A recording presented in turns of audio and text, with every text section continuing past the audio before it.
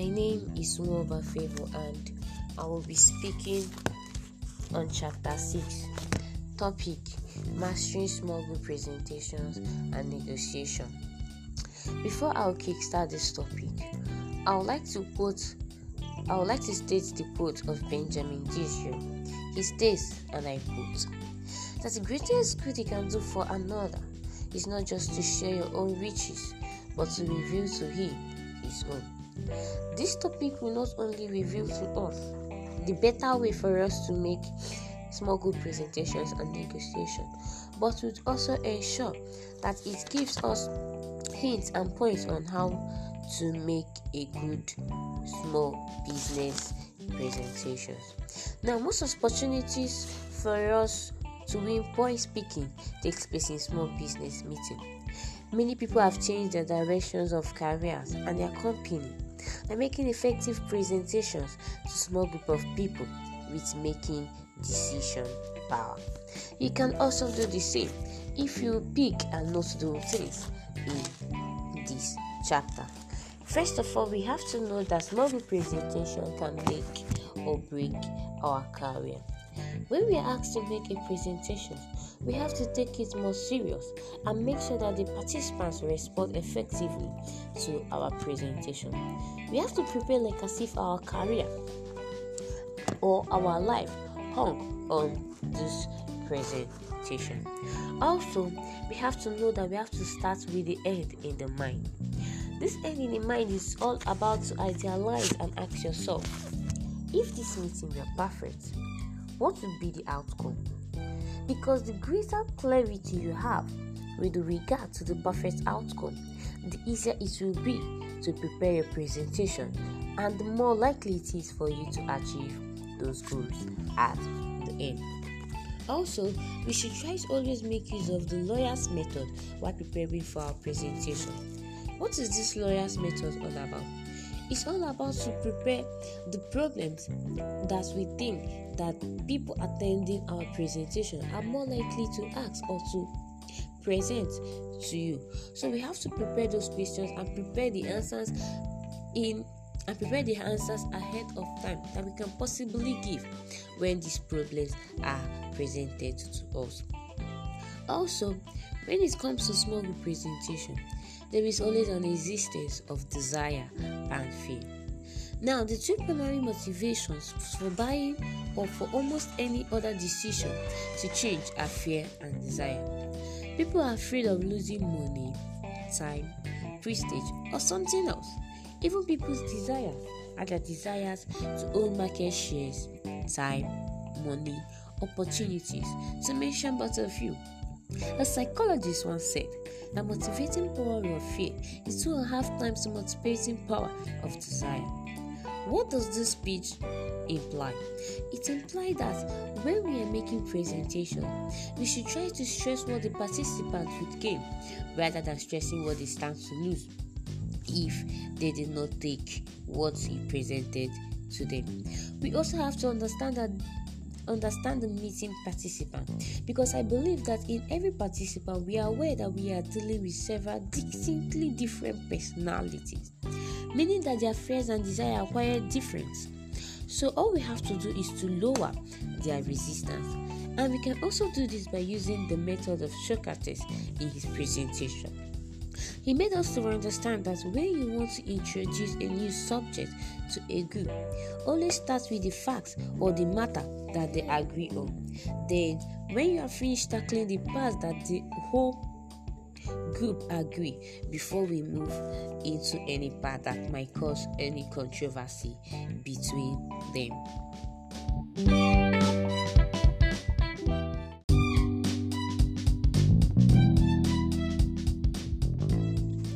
Now, next we are going to look into is negotiating big deals. This negotiating big deals is just like call it, not just a small presentation, but a big one. The one where we are talking to maybe up to 10 to 12 to 15 officials. We are not just talking to a small number of people here. Maybe it might be a contract or a policy making body or anything. In this instance case, we have to try to review the documents and the things that are important ahead of time, and also which elements of the contract are most important to the other party. We have to go through the things that they agree on and then come back to the things that they did not agree on. For example, if we have 100% of a work that we want to solve, and then we have to try and discuss 50% of it before diverting into asking or going back to the places which the parties are in conflict. Now, if we should try to address it and it looks like as if it's hitting, like as if none of the parties want to leave that conflict, we just have to kind of tell them, okay, why don't we just put this aside? We can always come back to it later. This is how we'll continue to do until we are able to solve at least 80 to 90% of our problem, leaving us with just like 10%. At least at this point, everyone is positive and everyone is feeling a sense of forwardness and progress that they cannot just go back off. Then that is when you will now introduce the places that are conflicting between them. At least at this point, there is less emotion and there are more openness. People cannot agree to give in or to settle any disagreement that came up. Our major priority when giving a group presentation is to identify the major issues that will eventually come into course of discussion and determine how we can upset or tackle their major concern so that you can satisfy your own major concern. I have earlier noted this in the first audio where I made mention that we have to prepare ahead of time. We have to prepare things that we think that people attending or listening to our presentations can come up with, maybe questions they might ask, complaints they might have. We have to kind of think ahead of time the possible outcome that they can ask these questions and provide answers for them before then. Also, we should also try to remember to write down all the objections that comes up from the meeting. Objections like people's ideas, their recommendations, and when some important people in a meeting make contributions, we have to always put them down. And also, what I also want us to note is that we should always treat any question that people ask in presentations with a great concern and respect. We should always think carefully before we answer any questions to ensure that we answer and address their concern to the best of our abilities. We should not just jump into answering their questions without thinking, because sometimes if we don't think before answering, we may say things that we mar what we have presented or the beautiful works that we have arranged and presented to them just because of a careless answer. Hence, we have to get our participants fully involved. We have to make sure that it is as interactive as possible, that the member will feel that you are not personally treating him or her differently. Let them feel this feeling that you are treating him or her the way you are treating other members. It kind of being friendly with your participants, and when talking to them, you have to try to be patient and tolerating every behavior that they exhibit.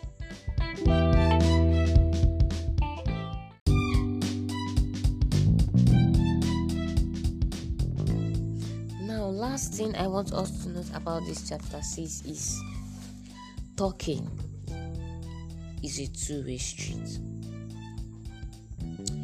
There is a direct relationship between the amount of involvement in a conversation and the amount of commitment to the agreement made in a conversation. These two things are just two different things.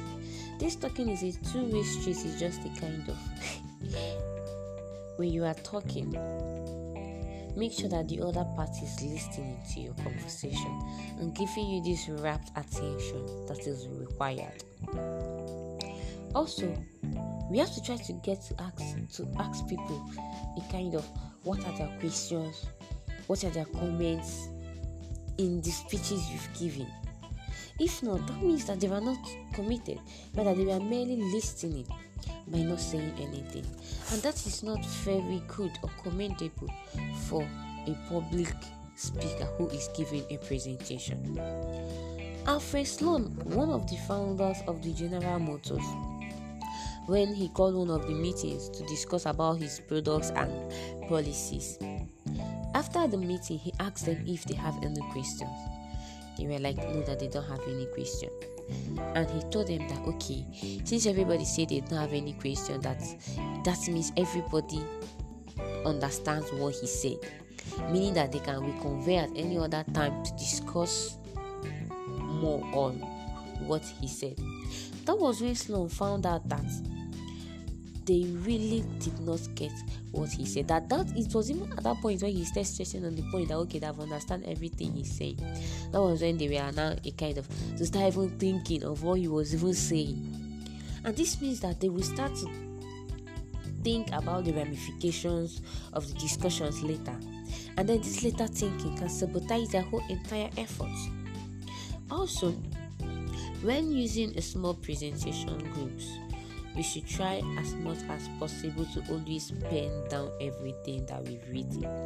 Maybe a kind of, if you're making a small group presentations, as I've earlier noted, we have to always write them down, things they said, the comments they make, and the rest of them. And when we are setting on a small group presentation, we try to make it to be in a U shape.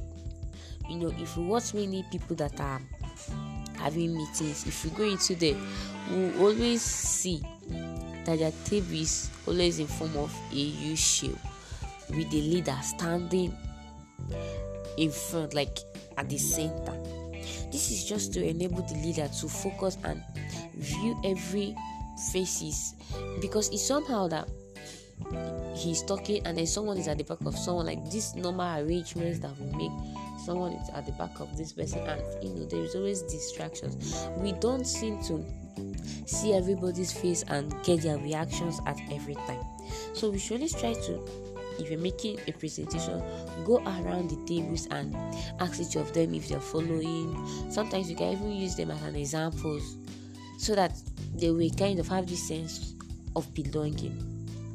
Also, we should always note that in every meeting, there are some people that just a visual presentation of your work, they will just grab it. And then some people, it's just the auditory aspects. You don't even need to show them illustrations or examples, and they will just understand. So researchers have made us to understand that 70% of the participants grab things through visual, and the remaining 30% will just be able to auditory. So since we have known this percentage of people, now have to make use of these people that listens through visual. And it's always good when we're making a presentation, we try to make it visual, show people illustrations, examples, pictures.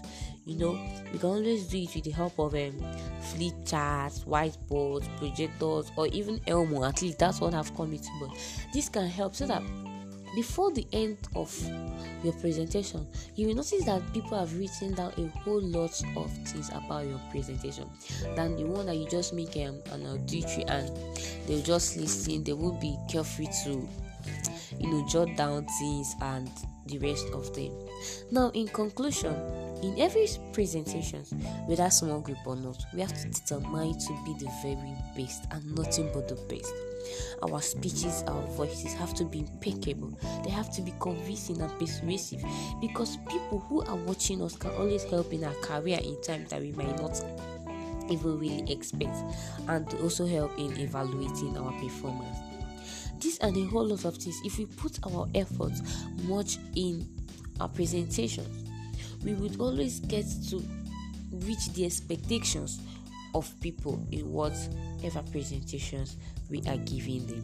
This is where we are going to stop in chapter 6. Thank you so much.